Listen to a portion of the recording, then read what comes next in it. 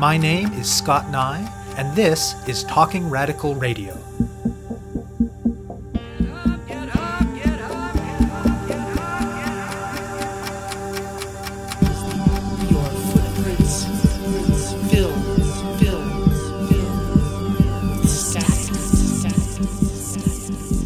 Hello and welcome to Talking Radical Radio, where we bring you grassroots voices from across Canada. We give you the chance to hear many different people who are facing many different struggles, talk about what they're doing, how they're doing it, and why they're doing it, in the belief that such listening is a crucial step in strengthening all of our efforts to change the world. On this week's show, I'll be speaking with Indigo Arscott. Indigo Arscott is a grade 11 student attending an arts-focused high school in Toronto. They are gender non-binary, they are Ojibwe of the Martin clan, and they are one of the instigators of the We the Students Do Not Consent Day of Action. On September 21st, students from schools across the province are invited to walk out of class or to take some other action as they are able to show their opposition to the new Ontario Conservative government's attacks on Indigenous-focused curriculum, on health curriculum that deals with sexual education, and on classrooms more generally. This is not Arscott's first foray into grassroots political activism. About a year ago, as part of the very small amount of Indigenous content in their first high school history course, they learned something that they found striking. That Canada's first Prime Minister, Sir John A. Macdonald, a figure that they had to that point been taught in school and popular culture to respect and revere, was one of the architects of the residential school system. The stark division between the place given to Macdonald in settler mythologies of Canada versus the incredible harm done to Arscott's people by the residential school system sparked them to take action. That took the form of a petition to get all of the 14 schools in Canada that are named after Macdonald to be renamed, which they pursued persistently in person and online, though so far without success. Arscott's first inkling that the current action might be necessary came on June 7, 2018, when the Ontario Conservatives under the leadership of Doug Ford won a provincial election, ending 15 years of Liberal rule. Arscott described their immediate reaction to the Ford victory as, quote, terrified. They knew that this new government would do things, quote, that would harm people like me, that would harm my friends, that would harm essentially anybody in Ontario that isn't a wealthy cisgender heterosexual white man, end quote. Early policy moves by the government have decisively confirmed Arscott's initial suspicion that harm is on the agenda.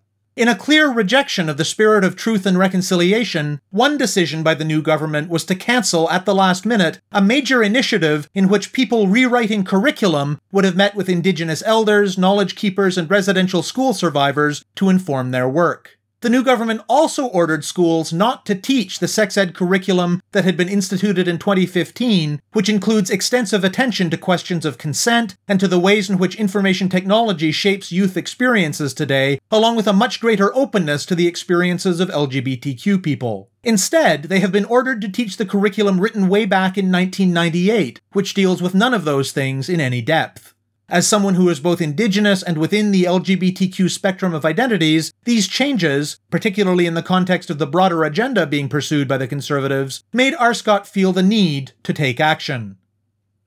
Originally, their idea was to organize a walkout solely at their own school. Arscott's mother, however, suggested that they should aim bigger, that they should put the idea out there on social media and see if students at other schools and in other parts of Ontario might be interested as well. The Facebook event page circulated quickly, and in no time the number of people expressing interest was in the thousands.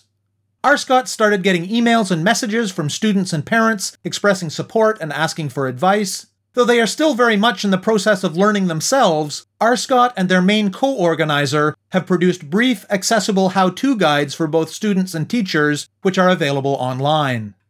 On the day of action, in some places, there will be student walkouts. It's not yet clear how many. And in other places, students will be taking action in other ways. Some will be wearing purple to symbolize their opposition to the Conservative attacks. Some will be holding film screenings, fundraisers, and discussions. Arscott hopes that all of these things will show up prominently on social media, accompanied by the hashtag #WeTheStudents-Do-Not-Consent.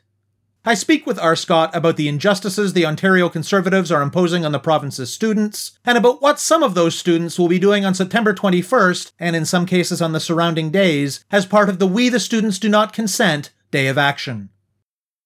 My name is Indigo Arscott. I am a non-binary Ojibwe of the Martin clan from the Dishes One Spoon territories, now known as Toronto. I started off the We Do Not Consent Day of Action as a way to get students empowered about what's happening in the education system at the hands of the Ford government. Talk about how you first started to get engaged with grassroots political issues. Just looking at everything going on around me and being in the public school system, because that's primarily what I focus on in the work that I do is education, and being LGBT Indigenous person and looking at how people like myself and other marginalized people are treated, it made me want to say something, and it made me want to do something about it, because I know that it's going to be the young people that are going to have to say something. Education is so important in terms of changing other social issues. We have to start in the education system. So it started off with just like talking to my classmates, and it went from there. From what I understand from your social media, an earlier focus of your activism was around Sir John A. Macdonald in schools. Tell me a little bit about why you decided to take that issue up. I was in history class last year in grade 10, around this time actually, and there was a student teacher in our class, and she was talking about residential schools because we spent the whole 3 days on Indigenous history, and she was mentioning that Sir John A. Macdonald had started residential schools. Now, I have a lot of background knowledge about residential schools, but that's a piece of information that had always been like kept from me, you know? I never thought about that. I never had realized that. And to grow up hearing all the time from people that were educators, people that had strong roles of leadership in my life, telling me that this person was somebody that I should look up to, that he was some kind of nobleman, and that he has like a lasting legacy in the hearts of so many Canadians for some reason. I had to say something about it. The first thing I talked about was all the schools named after him in Canada. There's a total of 14 in them. I don't know exactly in which provinces they're in, but I know there's one right around the school that I go to. Social media and the internet has made organizing or starting any kind of social cause a lot easier than it has been in the past. So the first thing I did was go on change.org and start a petition. And I spoke a lot about how I felt about this and why Sir John A. Macdonald isn't somebody that school children should be taught to look up to. And I started a petition for it. And then I opened the Decolonize Schools account on Twitter as a means of sharing that petition with people. For the first 2 months maybe of that account being open, all I was doing was tweeting people, "Can you please share this petition?"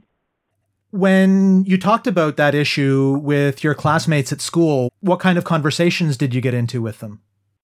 It's very hyperbolic, because people's opinion, for a long time, it felt like there was no ability for it to exist in a grayscale. It was either black or white. People were either super willing to be educated on these things and raise awareness, because it's not that people don't want to talk about it, it's people don't know about it to talk about it. So I found that people were either really supportive and then joined me in sharing these opinions and sharing these ideas, or people existed on the other side of things, which is, oh, he was such an important man in history. You know, he's always going to be somebody that I look up to, shut up. But slowly, as things are changing, because I notice things are speeding up in regards to truth and reconciliation, especially in regards to education. People are a lot more open-minded in learning about these things. And setting aside the question of Sir John A. Macdonald's role in starting them, what's your sense of how much your classmates know about the residential schools? It's not something that I talk a lot about with people my age outside of the classroom. So honestly, I had no idea. I was new to the school, We don't learn history in grade 9. So when the teacher brought it up, a lot of people had no idea that it was even a thing that existed. After we did talk about it, there was people laughing about it. There was people crying about it. There was people that were angry about it. There was people saying, "Oh, is that why the Indians don't pay taxes?" It was just really weird to see those kinds of reactions. What kind of responses did you get online to the petition that you were circulating? Online, I have to say it was mostly support, especially after people figured out that I was 16. People are really willing and happy to support young people looking to make social changes, but there's also a lot of hate comments that I received. It's been everything from people making fun of my name to people sending me death threats. Well, you just gotta ignore that stuff. As you were doing that work, at some point along the road, the Ford government was elected in Ontario. What were your initial thoughts when that happened? I was terrified. Honestly, like my reactions to that kind of aligned similarly with what my reactions were when Donald Trump got elected as president. My views and how I felt about things don't align with his whatsoever. I knew that he had ideas that would harm people, like me, that would harm my friends, that would harm essentially anybody in Ontario that isn't a wealthy cisgender heterosexual white man. So I was afraid, and I knew that days of action were going to have to come, and I knew that people were going to have to speak up. These days, sometimes things can get really tough, and it can be really hard because when people such as Doug Ford, such as Donald Trump are elected, it gives people with bigoted opinions the feeling like they have the freedom to say these things. They have the freedom to have these actions against people. People feel a lot more empowered in treating people badly. But on the same side of things, I feel like a lot of people get inspired and empowered to become leaders and empowered to enact social change. And as young people especially are a lot more willing to learn and a lot more willing to take on these roles. So I felt kind of afraid, but I try to look at the bright side and feel as if a sense of hope is getting restored in my generation. And in terms of what you've noticed at school or what you've heard in the context of urban Indigenous spaces in Toronto, has there been that kind of increase in, people being more free with bigotry and hatred since the Ford election, in your opinion? Definitely. I think so, 100%. I haven't been following all around Ontario, but I know especially in Toronto, there's been a lot of white supremacist rallies happening. These groups, they have existed, but they've sort of been hidden. And now that leadership essentially supports them and supports their views, they feel a lot more capable of promoting this kind of, I don't want to say agenda, but these kind of ideals, and are comfortable showing their faces in public and all that. But even in school, you notice a lot more people using gay as an insult. They read the Aboriginal Treaty depending on what school and what territory you're in the morning announcements. You hear a lot more kids making fun of that and a lot more kids talking about how boring that is and how they wish they didn't have to stand and listen to it. So yeah, there's definitely been changes since he's got elected. From what I understand from some of the postings, at least two parts of your inspiration for the action that's happening on the 21st are the repeal of the health curriculum that deals with sex ed and the changes that the Ford government is making around Indigenous-related curriculum. Talk a little bit more about what those changes are. I'm going to start with changes related to the Indigenous side of things because that's what my knowledge lies in a bit more. The Wynne government had plans to bring in elders and knowledge keepers and residential school survivors and Indigenous leaders to hold sessions with people that were going to rewrite the curriculum. Things were going to happen. It wasn't small steps. There wasn't here, let's have this tiny class discussion. Things were going to happen. Things were going to change. People had canceled summer plans. People had taken leaves of absence from their day offs. And on the Friday before the Monday that it was supposed to happen, I believe they released a statement saying, yeah, this isn't happening anymore. I know a lot of people felt really disrespected and people felt like they weren't good enough.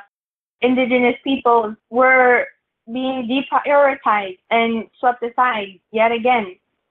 And in terms of the sex ed curriculum, the last time I received any kind of education regarding that was in grade 9, and it was still not very inclusive. LGBT people were not often mentioned. I think I could probably count it on one hand how many times same-sex partners or anything like that was even mentioned. The people that are in school currently weren't even alive in 1988. There's so many things that didn't exist then that do now. The way young people interact with sexuality and identity or the internet or drugs or anything like that is totally different than it would have been back then. So I think just overall it's a really unsafe and a really irresponsible decision to revert the sex ed curriculum back to what it was. What kinds of things have you been hearing from your classmates about these issues? Is this something that a lot of students are aware of, these changes? I don't find that it's something that a lot of students are aware of. I find that people are either really behind it or they're not following it at all. They just know that Doug Ford got elected. But once you have these kind of discussions with people, I've been trying to bring it up to as many people my age or even my classmates as possible. But once you do tell them about it. They want to learn more. They're following it every single day. They're coming up to me and telling me about the latest news. And people just need to be alerted about it. So in your experience as an Indigenous student, what would you say is lacking when it comes to how the existing curriculum incorporates Indigenous peoples and issues and knowledge? From when I was in grade 1, let's say, to right now, I think a lot of change has happened. I think a lot more information has been added. I think a lot more truth has been added, but I don't think it's coming from the right places, essentially. Like, when I was taught history last year, we covered Indigenous history in 3 days, and it came from a non-Native student teacher who often had to Google things or often had to read directly from the textbook, or expected Indigenous students in the class to have all the answers. And I feel like this does so much harm to Indigenous students because we feel as if we have to have all the answers. And if we don't, we're doing something wrong or we're failing people. I feel as if the Indigenous knowledge that is put into the curriculum needs to have both stories of tragedy that has happened across the world in regards to colonization and Indigenous people, but also has to talk about the success and the magical and wonderful things that Indigenous people have accomplished and the absolute strength of resisting colonialism, resisting genocide, and all of this. Because if we surround non-Native students with only tragedy regarding their Indigenous classmates, that's really going to affect how they view Native people. Or if we surround Indigenous students with only our tragedies, with only intergenerational trauma, then that's going to not only affect how we view the world around us, it's going to affect how we view ourselves, because we learn to not expect much of ourselves except for unhappy things, except for negative things. So I think we need to see a healthy balance, and we need to empower Indigenous students, because often we have to find that empowerment within ourselves, which isn't healthy, which isn't a good thing at all. So tell me about your decision to make the move from being concerned about this to taking action. I never planned a walkout before, but I knew I wanted something that could happen in classrooms and was accessible for kids to do, because I know a lot of young people become very wary and sometimes shy away from demonstrations or rallies or like road blockades or anything like that. And I thought something in the classroom would have a lot bigger of an impact as well. So I decided to start looking into a walkout. And it started just with organizing at my school. And then my mom suggested to me, why not make this something big? Why not try to get it to spread all across Ontario? So I made a Facebook page for it, like an event page, and posted some information, made some graphics and stuff like that. And all of a sudden, 2,000 people were interested in it. And I was getting messages and emails left and right asking, how can I participate? How can I organize something? I had never organized a walkout before, and now all of a sudden I'm giving people information and tips on how to plan one. I'm learning along right with them, going with the punches, But then I was thinking that a walkout isn't easily available for everybody, and there's people that go to schools where they can't miss a half an hour, 2 hours, however long it is worth of class time. So then we came up with the idea to get people to wear purple and use the hashtag We the Students Do Not Consent. There was people telling me that they're going to do that now. And then I have elementary school teachers even telling me they want to get their kids involved. So we're talking about screening movies and fundraisers and students leading discussions to younger students. Everything's kind of just like taken off right before my eyes. And I'm really happy that people are as engaged and as ready to make social change, because a lot of the times you can feel really alone about it. You can feel like you're the only one that cares about that kind of stuff. But then to see hundreds of messages and outpour of support from other people my age, people older than me, and people younger than me saying that they want to help and, they want to stand with us in this, it really meant a lot to me. So focusing for a minute on the organizing specifically in your school, tell me a little bit about how that's gone and how you've gone about talking to people about it, drumming up support, that kind of thing. A lot of it's been social media based. I go to a really supportive school. So teachers have kind of been not totally against it. Students have been totally down for it. I don't think I've gotten one person that says, no, I'm not going to help you out. And maybe it's just an excuse to skip class. I have no idea. But, the more the merrier. It's led to a lot of political discussions, a lot of disagreements, a lot of agreements. A lot of it has been behind social media because we started planning this before school had even started. So social media was our main way to reach out to people. And what's going to happen during the walkout? The sense in my mind is that we're going to have at least a couple speakers, even if it's just me. I go to a performing arts school and a visual arts school, so we are a very loud group of students. We are a very creative group of students as well, so I think silence, if anything, would sometimes be a lot more powerful than the spoken words in our case. So maybe even just people bringing signs and people sitting down in silence and just thinking about everything that's going on and the impact that it might have on us would be something extremely powerful as well. And tell me more about the kinds of actions that other people in other places are planning on taking. I know that there are students in Guelph that are planning to have a walkout and marching to their city hall on the 21st. I was alerted of that today. That's pretty cool. A lot of schools are making their own pages with their own information about the walkout and posting about ideas that I've shared with them and information that I've shared with them, and people are so supportive and people are saying they're so down and everyone's tagging their friends, and you get the occasional person saying, oh, I'm not going to join your stupid gay march, you bunch of snowflakes. But when the amount of support outweighs the hate by so much, you can't do anything but just push it to the side, and it's going to affect you. It's going to kind of bother you. It still bothers me sometimes, but I always try to look at the bright side and know that there's a lot more people standing behind me and behind all the other young people, with the other young people and with me, that are looking to make these changes and are willing to give support than there are people that are going to try to tear it down. If, a student were to approach you from a school in some other part of the province and say, I really think this is a great idea, but I don't really know much about it, what kinds of resources could you point them towards to learn more about the issues and to learn more about taking this kind of action? My friend Rain and I, she's one of the organizers of March for Our Education that happened a little while back at Queen's Park in Toronto. Her and I are making student guides and teachers guides in order to educate both educators and students on how to organize these things and what it means to take that step of leadership and how you have to communicate with your guardians and with the staff at your school in order to ensure that things can happen in the easiest way and safest way possible. We're going to be releasing those on Instagram, Twitter, and Facebook today.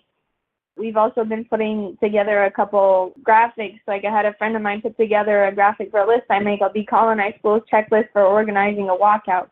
And it's just 5 easy steps towards doing that. You can find the page my friend Rain and I co-own at Ontario Walkout 2018. You can find us on Instagram. You can find some information on March for Our Education social media accounts, or you can find information on my social media accounts at Decolonize Ontario, Decolonize ONT on Instagram or Twitter, or Decolonize Canadian Schools on Facebook. Reach out to us, ask us any kind of question. A lot of people that have the will to organize, especially young people, once they get the push or once they get a simple list of resources, they're going to want to take things into their own hands. They're going to want to put their own spin on it, which I find that a lot of people are doing, which is making me really happy. So how do you hope things play out on the 21st? My friend and I were joking about this and how our goal would be to get Ford himself to have to comment on something. We're hoping to have that much of an impact. I'm just hoping everything plays out smoothly. I hope people don't get in trouble because I feel like it'll be my fault even if it's good trouble. I hope it teaches a lot of students that their voice does matter and they do have an impact. And I hope that the Ontario classrooms go purple is something that people think about and people talk about. I hope people use the hashtag so people even outside of Ontario can know about it. Things don't always work out the way they're planned, but you organize in hopes to have an impact or in hopes to inspire somebody younger or older than yourself to try to speak up for what they believe in. So I hope if we don't make any kind of impact, if only 2 schools end up doing it, if I'm the only person that walks out of my school, somebody's listening, and maybe we inspire them to try to make good trouble of their own. And in the process of organizing for the 21st, what are the key things that you've learned? Teamwork makes the dream work, especially in organizing. I come from grassroots organizing. Everything that I learned until recently came from Indigenous community, came from elders, came from people that I shared very similar experiences with and very similar backgrounds and upbringings with. But now getting into these things and speaking to people that have different stories, have different experiences, share different identities, and planning these days of action with them, I'm seeing a lot of fresh ideas and different mindsets that I wouldn't have been exposed to had I didn't go forward in planning this day of action on the 21st. And it's taught a lot to me about collaboration, because before this, I was kind of scared about working with non-Native people just because I felt as if there would be, I don't want to say a clash, but I felt as if our upbringing and our outlooks onto what it means to organize for social change and what it means to stand up for what you would believe in would be so incredibly different. But I guess I've proved my irrational thoughts wrong. So as you're going through this activism, this process of getting into, you used the phrase good trouble, which I really like. Are there any inspirations that you look to, either people or actions and movements from the past? Honestly, I could talk for hours about people that have inspired me, especially young people. I'm going to name Autumn Peltier as one of my biggest. I believe she's 13 or 14. I know she's younger than me. She's a water protector, and she faced the United Nations, I believe, at only the age of 12 years old, and has such a powerful voice and is so strong in what she believes in, and she has such a strong energy about her. And when you listen to her talk, it's like nothing can tear her down. You know, she's untouchable. She carries the strength of her ancestors and her community and the water. And it's like, I hope to carry that same power when I speak. I hope to have such a clear vision on what I'm doing, because I struggle with social anxiety and a number of other mental health issues. And I get down on myself a lot. When I listen to people like Autumn Peltier talk, it inspires me to keep going.